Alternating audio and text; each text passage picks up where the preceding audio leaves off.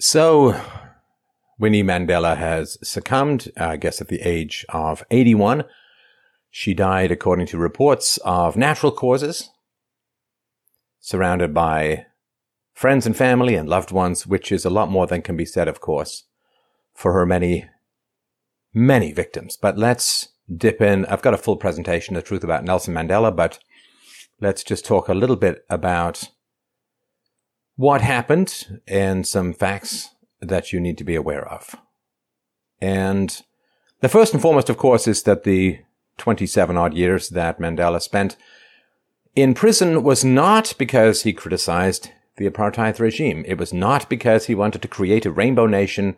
It was not because he decried the poor treatment of blacks under apartheid. It was because he had admitted to running terror campaigns, including the infamous 1983 Church Street bombing, which killed 19 and wounded over 200. And Nelson Mandela pled guilty to over 150 acts of public violence. And that is a basic fact. It has been established for many, many years, but you won't hear much about it at all because, of course, there is this fantasy about the ANC and Saint Mandela and so on. The ANC were basically a bunch of communist thugs who wanted to gain power to destroy freedom and to slaughter their enemies, as all Kremlin-backed bloodthirsty communist mobs wanted to do throughout, well, the entire history of communism. The communist regimes around the world have been responsible for at least 100 million murders. 100 million murders. And I just want to contrast this. I'll sort of play this in at the end as we continue conversing about this. But look at something like Stormy Daniels, the whole Stormy Daniels debacle, where they're devoting endless amounts of attention to the possibility that, I guess more than 10 years ago, Trump may have had a consensual sexual relationship with a porn star. That is where the morality of the mainstream media is when it comes to talking about communism. Well, their ethics are completely absent, if not absolutely reversed. The communist regimes that murdered at least 100 million people, well, a lot of them backed Nelson Mandela with troops and funding and more. And these South African revolutionaries, Mandela and Zuma and others, they sang songs that advocated the mass murder of white people. And also left out of these glowing obits, of course, is the fact that Mandela was repeatedly offered the opportunity to walk out of prison if he just renounced violence, which, of course, he consistently refused to do, and therefore he chose to stay in prison because he continued to advocate for terrorism, for political acts of mass murder in order to gain his objectives. And again, his objectives were not freedom for the blacks. His objective was destruction of capitalism and the imposition of a communist dictatorship in South Africa. That is not liberty for the blacks. And we've seen that, of course, play out. Nelson Mandela, of course, the leader of the African National Congress, that was an organization designated as a terrorist group by the U.S. State Department and many intelligence agencies and many governments around the world. There was the ANC's Umkhonto we Sizwe, which is called Spear of the Nation.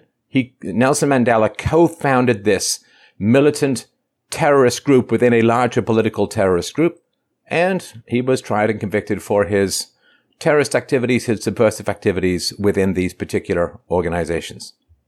Now, of course, the addiction to covering up communist crimes in the media is rampant and completely out of control and has been since Wanda Duranty fraudulently got his Pulitzer Prizes for reporting on how wonderful Stalin's Russia was when, of course, millions of people were actually starving to death for the New York Times. All the news that's fit to print, unless it criticizes communism, in which case, McCarthyism. Because there are people critical of communism who have suffered enormously as genuine political prisoners, as genuine prisoners of conscience, not people who are thrown in jail for murdering people for political terrorism who then refused to leave jail because he refused to give up terrorism. Have you ever heard of Ignatius Cardinal Kung? This was the Roman Catholic Bishop of Shanghai. Spent 33 years in prison in communist China. And this overlapped a lot of the time period that Nelson Mandela was in prison. Worse and lengthier. But what happened? He was released in 1988. Did you ever hear of him? Of course not. Because you see, he was imprisoned by communists and he himself was a Christian. Therefore, you will not hear about it in the same way that Google will put a little cutesy logo or icon or squiggle up for just about every religious festival known to man except Easter. For Christians, it's now been 18 years that they have not done anything to celebrate Easter. Dr. Oscar Elias Bisset. He was a black doctor in Cuba. He was released eventually in 2011 after brutal captivity. Why? Because he criticized the island's communist regime. But did Nelson Mandela criticize the leaders in Havana, the leaders in Beijing, when he went to visit both countries? Did he talk about how terrible it was? The vast numbers of political prisoners and prisoners of conscience they had rotting away in their own dictatorial gulags? No. Of course not. Now, he did spend a lot of time, money, ink, and public facing time praising both Castro and the leaders of the Communist Party in China before they reformed. Did he spend any time saying, you know, I know what it's like to be a political prisoner, even if I wasn't actually a political prisoner, so maybe what you should do is start releasing your political prisoners? He did no such thing. Let's talk about the South African Communist Party. That is a hardcore Marxist-Leninist organization. And if you want to join, you got to pledge unquestioned obedience to the will of the party as determined by its central committee. And the South African Communist Party took its direction, as of course did most communist parties, from the Communist Party of the Soviet Union. And therefore, it was an agent of a hostile foreign power within South Africa. Now, the ANC, the African National Congress, originally started out with a lot of moderates and some Christians and people who wanted to build a more peaceful and free society. But, as is so often the case, the hardcore Marxist-Leninists through the South African Communist Party wormed their way into the ANC, pushed aside and sabotaged the more moderate leaders, and ended up pursuing the goal of change through violence. So the ANC and this Umkhonto we Sizwe, also controlled by the South African Communist Party, they were trained in Soviet Russia, they were trained in Red China, they were trained also in what the communists called frontline states, which were Zambia, Angola, Mozambique, Tanzania, and Zimbabwe. And they were trained in violence and terrorism and revolutionary activities by Chinese instructors, East German, Cuban, Czech, Soviet instructors, of course, and other instructors in the art of bloody revolution. And, of course, it has been a goal of communism since the 1920s, so coming on almost 100 years, to use the struggles between the races, in particular the black-white struggle in America and, of course, in South Africa, not with the goal of liberating the blacks, but with the goal of destroying capitalism, with the goal of destroying the free market, of destroying limited government and imposing a one-party state, a dictatorship. That is the goal. And this, of course, explains why race baiting and this divisiveness that is setting us against each other is so constant. It's because their goal is not to liberate the blacks. The goal is not to liberate anyone. Their goal is to destroy the existing system and replace it with a communist dictatorship. Now, once the South African Communist Party took control of the ANC, they then began to use this training and the arms that they were supplied by these communist dictatorships to attack and torture and murder those in South Africa who they believed opposed them or were police informants. And of course, there were no trials of any particular note. It was the usual horror show of grabbing people in the middle of the night and torturing and slaughtering them. And they acted and murdered even more blacks than they did against the white minority in the country. This was a savage grab for power, using race as the cover for the impulse for totalitarianism. Now, Mandela was not only a Communist Party member, but he was a top South African Communist Party leader.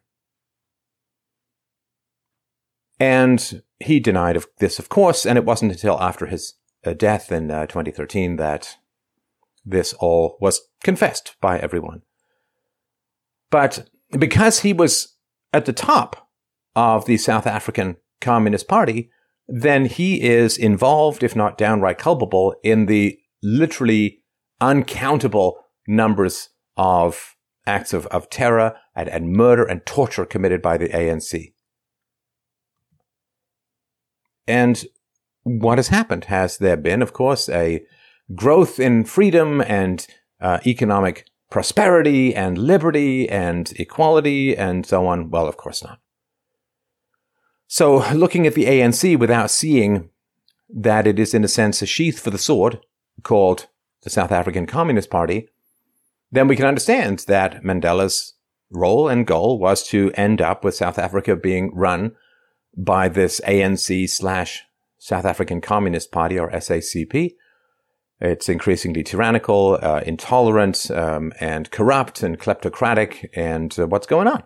Record level violent crime, chaos, attacks upon whites, calls for genocide against whites, which will then, of course, become genocides against particular groups of blacks who are perceived to be opposing the path the country is on. Record high HIV infections, degrading infrastructure, collapse in the food supply. And of course, the whole goal, right? They say, oh, well, the ANC was to raise the black population, to make them wealthier and more free and so on. And that, of course, the opposite has occurred. The ANC inherited by far the wealthiest country in Africa.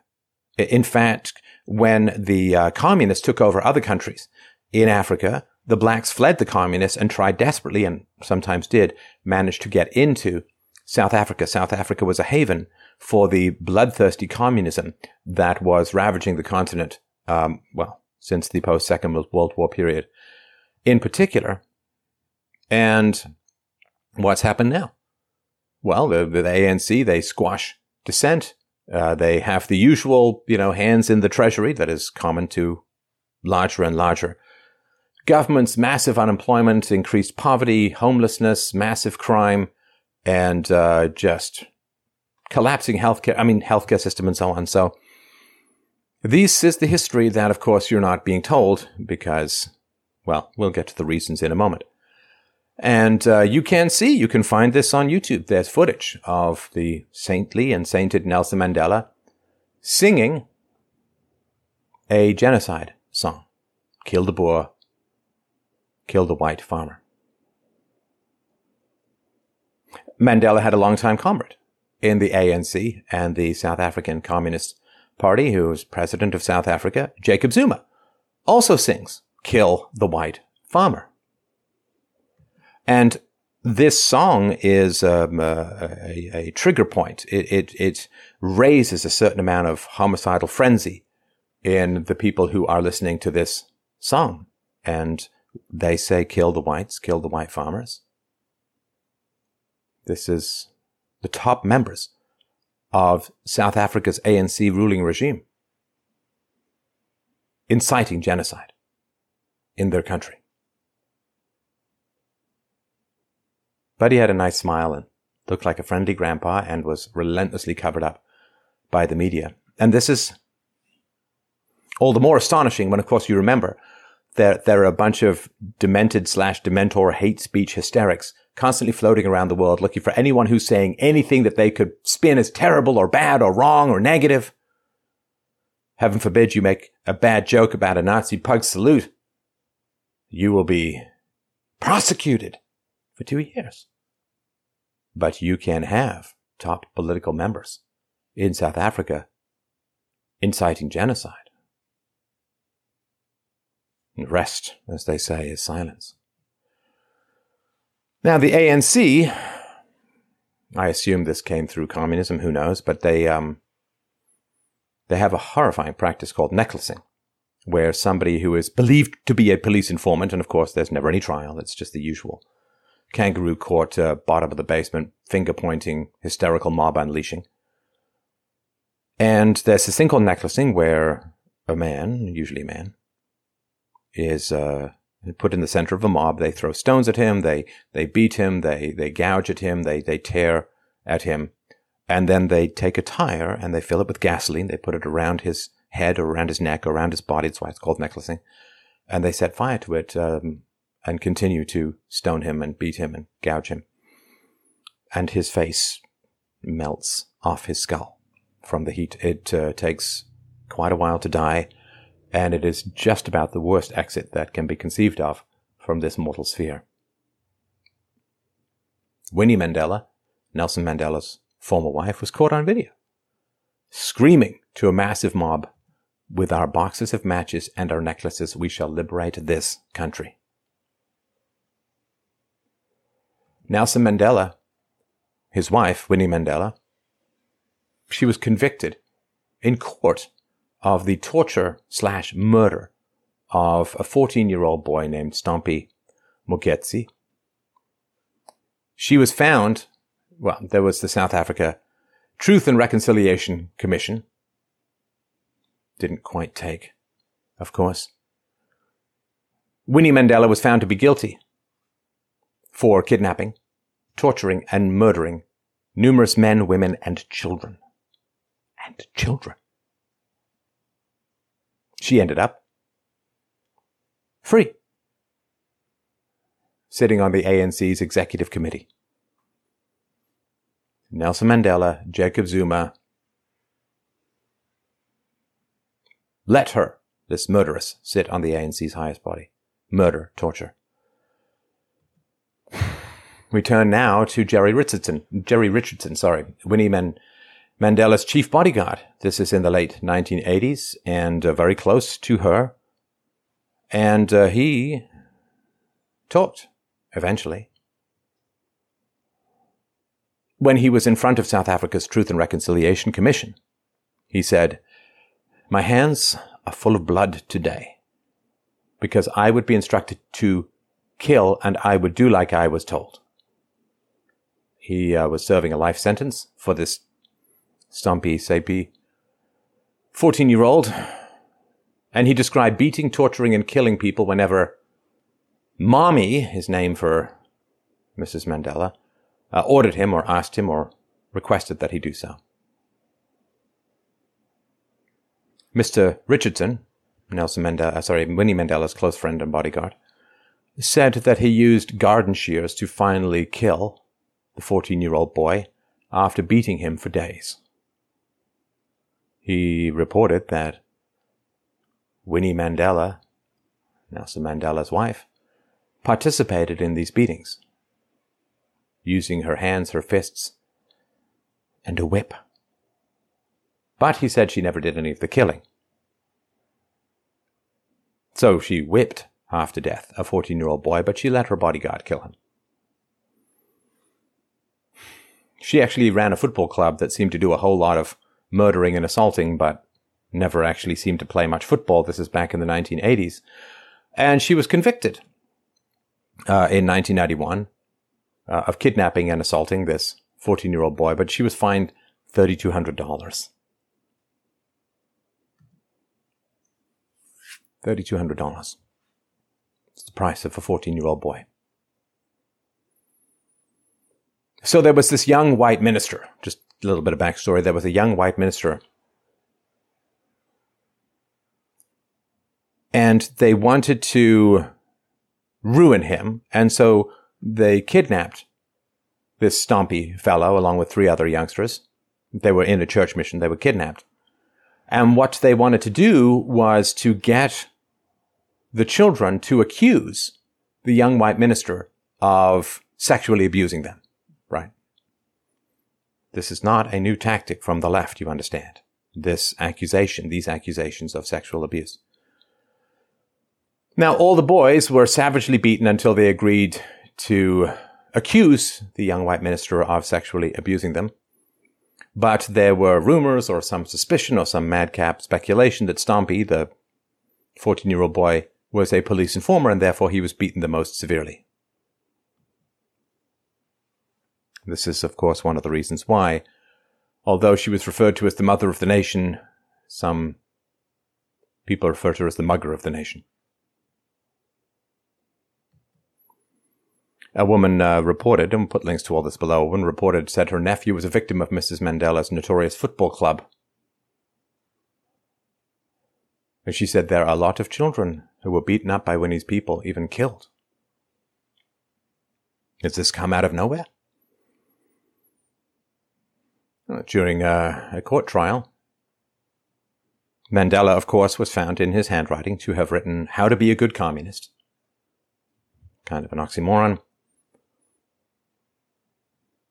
But in his handwriting, there is also the declaration that, and I quote, traitors and informers should be ruthlessly eliminated. And he recommended, and I quote, cutting off their noses, among other barbarities. Now this was a tactic used by Algeria's communist terrorists. So, yeah, he was a communist, a top communist, a member of the ruling Central Committee. And he was selected as the key communist who was going to enact the terror war against the South African government, which was approved by the Kremlin and trained by a wide variety of homicidal, psychopathic communists, but I repeat myself, around the world, and backed by the Soviets.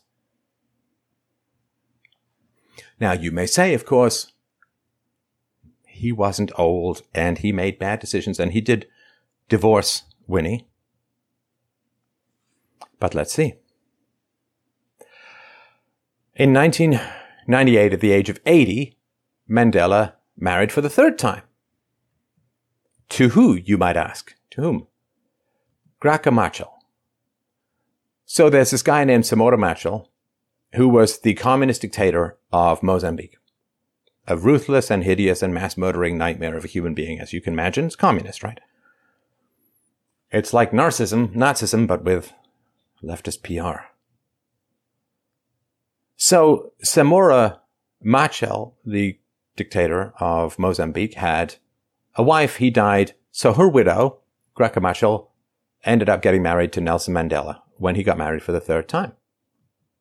Now, this woman, who he married, was a longtime member of the communist terrorist organization run by her husband. He gained control over Mozambique in 1975. So, for more than a decade, this Lady Macbeth on steroids was the wife, the partner of her husband's reign of the usual torture and murder and destruction of men, women, and children.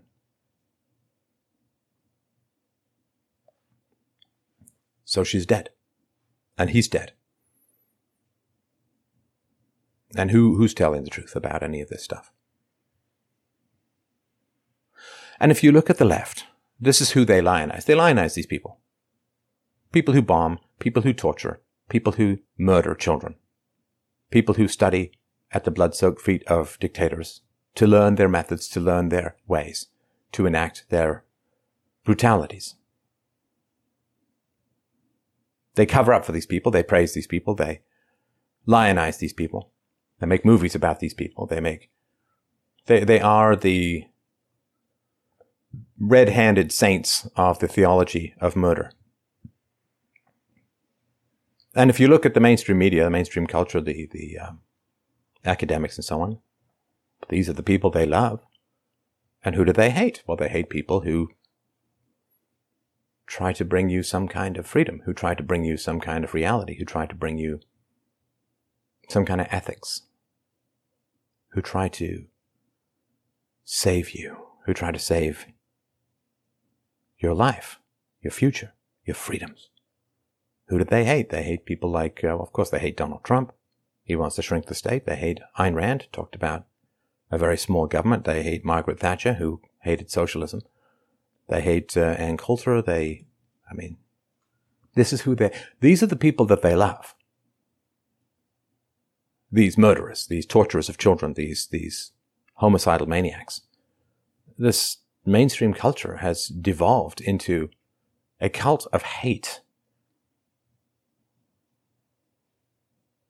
And Coulter has a great book called Demonic, where she talks about the impulses that drive these people, and it's hard to argue.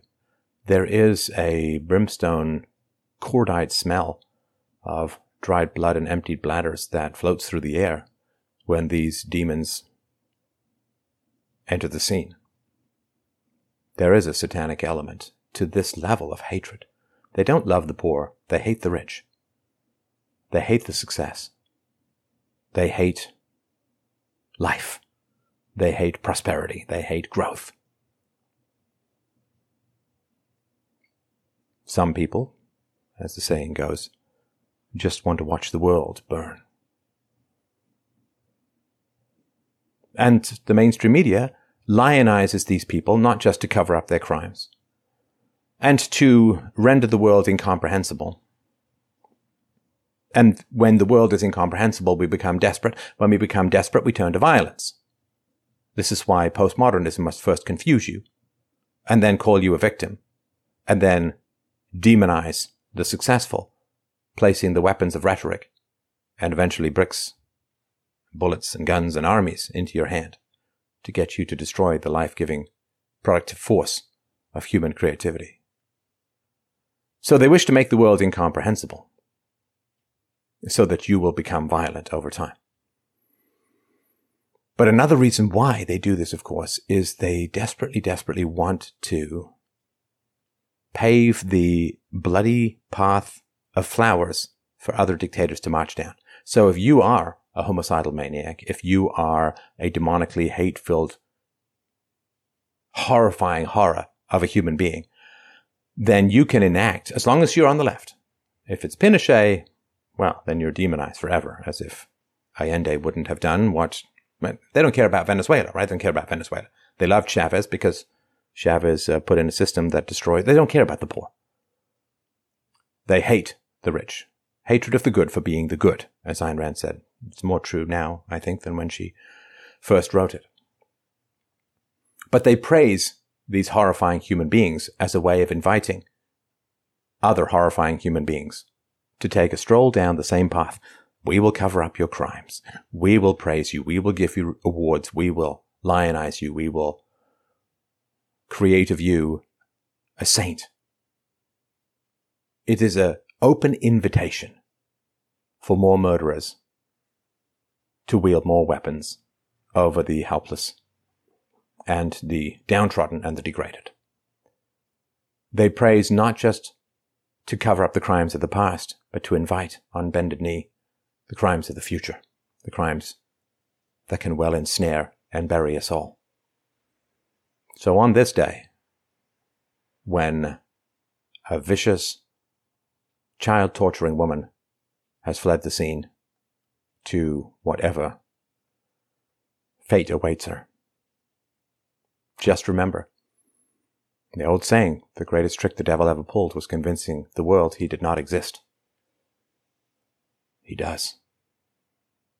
But he is not as dangerous as those who cloak him in invisibility and then flowers, so that you think that what is approaching you is something benevolent, and when the devil finally exposes himself to you, when the mask is finally ripped off, he is too close to resist.